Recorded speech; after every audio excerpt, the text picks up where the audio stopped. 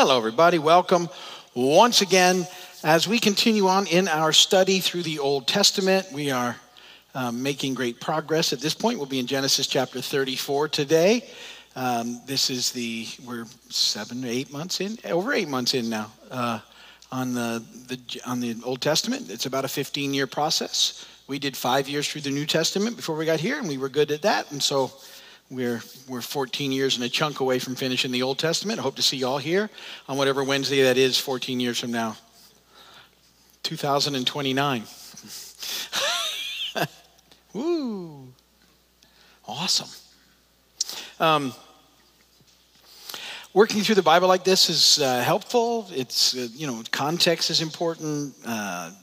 Sometimes we'll over the process. Maybe we'll get to some stuff you haven't read before, and we can talk about that. I just think it's very helpful to work through it. I think it's a privilege to be able to read into the church the entire Bible. That's my goal. Be nice to do it twice, but I don't want to push it. But that's 20 years after that. Okay, so but we'll see how it goes, and you just never know. Remember, as we look through Genesis, I've asked you to try and remember that Genesis is about four main events, four main people, and then one thread that takes us through to the New Testament. And so hopefully by now you've heard me say this enough that you've got it, but I think if I do it every week, make sure that you have it at the end of 50, there'll be a test. No, but four main events, right? Creation, the fall, the flood, the Tower of Babel. That takes you through the first 11 chapters. Those are the four main events. From that point in time, we start with the patriarchs, and those are the four main characters: Abraham, Isaac, Jacob, Joseph. They take you through the rest of the book of Genesis. And the thread that picks up in Genesis 3:15 and works its way all the way through to the cross is known as the crimson thread of redemption. And you can watch that weave its way throughout the Old Testament, and you can see the enemy trying to make it stop and how God protects it until Jesus comes. And then it's all taken care of there at the cross. So redemption is made possible. So those are the main themes and what's going on in Genesis. Now, right now we're looking at Jacob. We've learned a lot about Jacob. Remember, Jacob's name means deceiver. Recently, he had an encounter with God, and God changed his name to Israel, which means one who struggles. New name is a good thing. It's supposed to coincide with a character shift.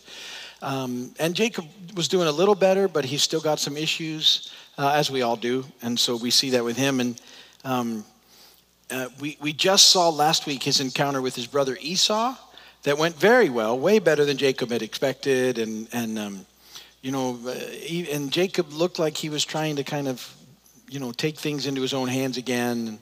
We're not sure exactly what was taking place there, but Esau greeted him fine. He had wanted to kill him 20 years previously. He'd obviously forgiven and pressed on and moved on. And so that goes well. Although we don't see, Jacob is told Esau he'll come and see him. It never is recorded in Scripture that he actually goes and does that. And he's supposed to be heading to Bethel now. God had told him to leave there and go to Bethel. But he just doesn't seem to be in any hurry. And it causes some great problems in his family. And we see him doing some things good when he's there. While he's stopped where he is, but he's not at Bethel yet, he erects an altar to the Lord that gives public witness of his faith.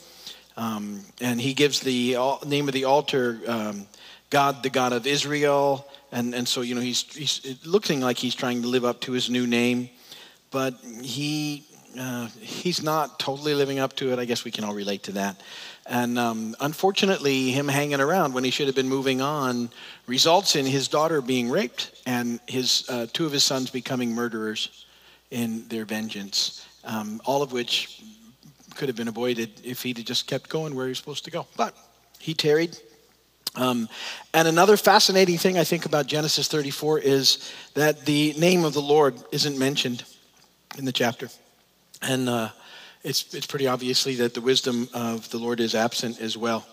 And I think when we get out of the will of God, that's when we can really find some difficulties going on in our lives. Not that we can't come into some stuff even when we're on the right track, but when you get off track, it's very possible that a lot of other things open up. So here we go in chapter 34, beginning in verse 1. Now Dinah, the daughter Leah had born to Jacob, went out to visit the women of the land.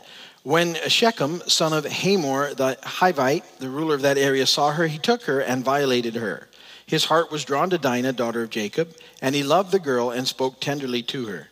And Shechem said to his father Hamor, "Get me this girl as my wife."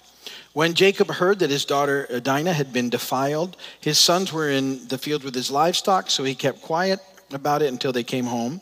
Then Shechem's father Hamor went out to talk with Jacob. Now Jacob's sons had come in from the fields. As soon as they heard what had happened, they were filled with grief and fury because Shechem had done a disgraceful thing in Israel by lying with Jacob's daughter, a thing that should not be done. But Hamor said to them, "My son Shechem has his heart set on your daughter. Please give her to him as his wife.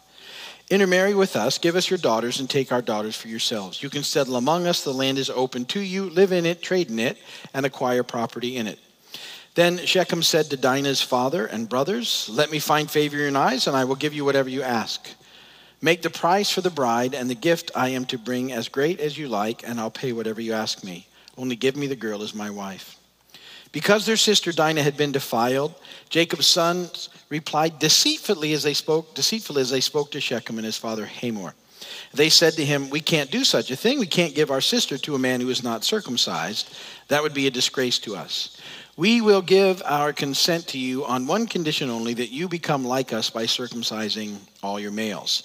Then we will give you our daughters and take your daughters for ourselves. We'll settle among you and become one people with you. But if you'll not agree to be circumcised, then we'll take our sister and go."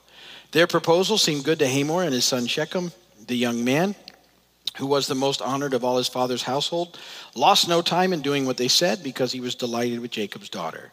So Hamor and his son Shechem went to the gate of their city to speak to their fellow townsmen. "These men are friendly towards us," they said. "Let them live in our land and trade in it. The land has plenty of room for them. We can marry their daughters and they can marry ours. But the men will consent to live with us as one people only on the condition that our males be circumcised as they themselves are. Won't their livestock, their property, and all their other animals become ours? So let us give our consent to them and they will settle among us." All the men who went out of the city gate agreed with Hamor and his son Shechem, and every male in the city was circumcised. 3 days later, while all of them were still in pain, 2 of Jacob's sons, Simeon and Levi, Dinah's brothers, took their swords and attacked the unsuspecting city, killing every male. They put Hamor and his son Shechem to the sword and took Dinah from Shechem's house and left. The sons of Jacob came upon the dead bodies and looted the city where their sister had been defiled. They seized their flocks and herds and donkeys and everything else of theirs in the city and out in the fields. They carried off all their wealth and all their women and children, taking as plunder everything in the houses. Then Jacob said to Simeon and Levi, "You have brought trouble on me by making me a stench to the Canaanites and the Perizzites, the people living in this land. We are few in number, and if they join forces against me and attack me, I and my household will be destroyed." But they replied, "Should he have treated our sister like a prostitute?" Blessed be the word of the Lord. That's it for Genesis chapter 34. Like I said, pretty interesting. The Lord's not mentioned, and you have a pretty fascinating thing taking place. And again, a lot of this we can attribute to Jacob hanging out when he should have been moving and going back to where he was told. But you see some issues. Dinah, to begin with, why was she so drawn to go and hang out with the local women instead of staying inside her tribe and with her family and with her people? Why, you wonder why the mother didn't step in or make sure she was properly chaperoned at all these times, because, she was the only daughter. All the sons were out working with the flocks. And again, they shouldn't have been hanging out there anyway. He was supposed to move along. Jacob should have been protecting his family by moving them to the place where God had told him to go, back to Bethel, leading them to the Lord, telling them about the Lord, all the things that he'd known. Apparently that is not taking place. And then in verses 2 to 5, the word defiled is used 3 times.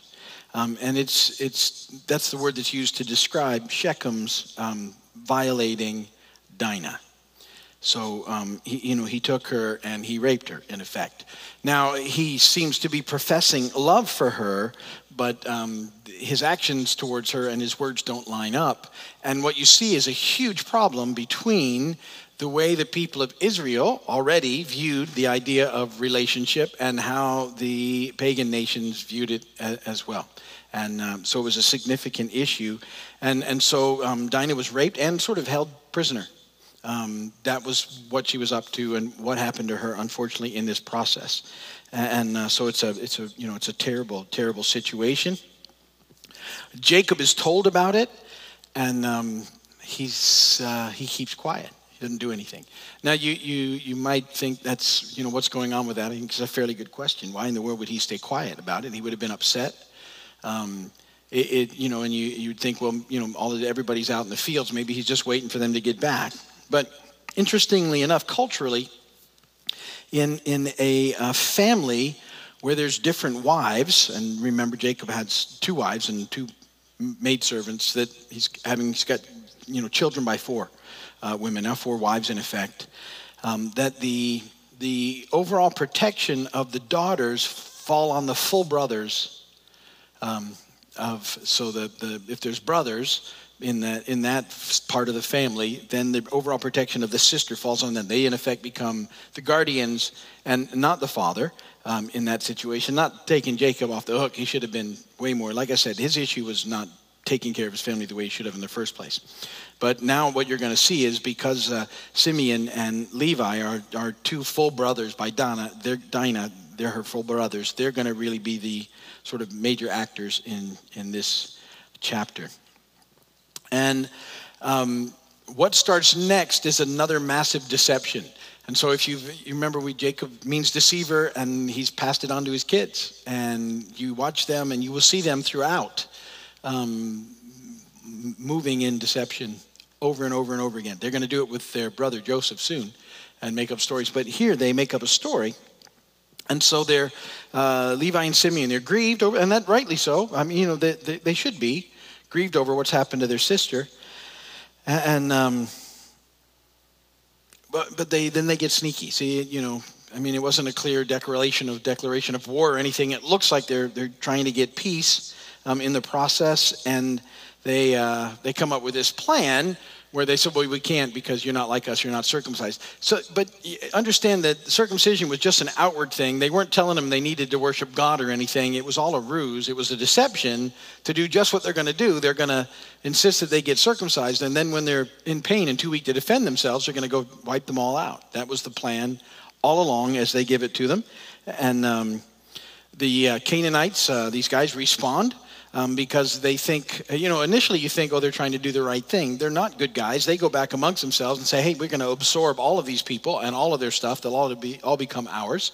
And so we're going to go ahead and do this thing.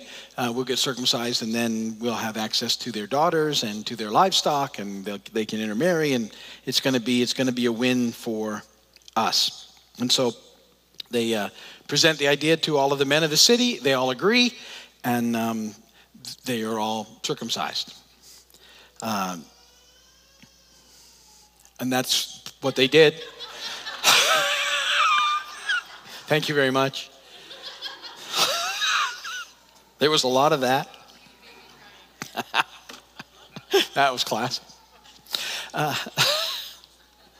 So then when you see in verse 25 and follow, and verse 31, they're out of commission. They've been circumcised, and about 3 days into the process, they're virtually out of commission. They're in so much pain that they can't defend themselves. And Simeon and Levi go into the camp, and they probably had some of their guys with them, and they attack all of these people. They kill Hamor, they kill his son, they kill all the males in the city.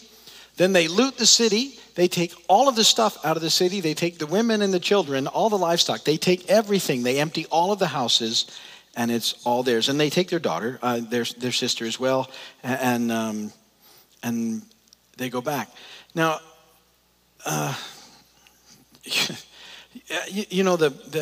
obviously they were avenging their daughter. They were getting revenge for their sister, but it causes issues And so in effect, they become murderers in the process. So Jacob's tarrying has, like I said, his daughter now has been raped, and 2 of his sons are now murderers. And Jacob will hold it against them throughout their lives. When we get through chapter 49, you'll see him basically cut them out because he calls them bloodthirsty. And you also see this about Jacob too. He's mad, but he's really not. I don't think he's mad for the right reason. Horrified would be the response at the entire situation and maybe taking some ownership of it. But mostly he's mad at them because they've given him a bad name and he's afraid for himself living in that area. Not that his whole witness, he built this big altar to the Lord, remember? And now, it's not a great witness. Him and his family are no longer a really good witness for God in the area at all. Sort of have blown that. And if they'd been, in Bethel, where they should have been, probably none of this would have taken place. And Simeon and Levi, fascinating, because I think something we can learn from this when you read about it. They take this harsh action. So not only did they go after the guilty party, they went after. Do you get it? How I can see the guilty party, but they went after the entire town, the entire people, that whole group paid the price for this one guy's sin. And you think, what was going on with that? And the problem had now become, I think, so this family knows the promises of God, that they're different. See, they're separate. There's something else that's going on with them.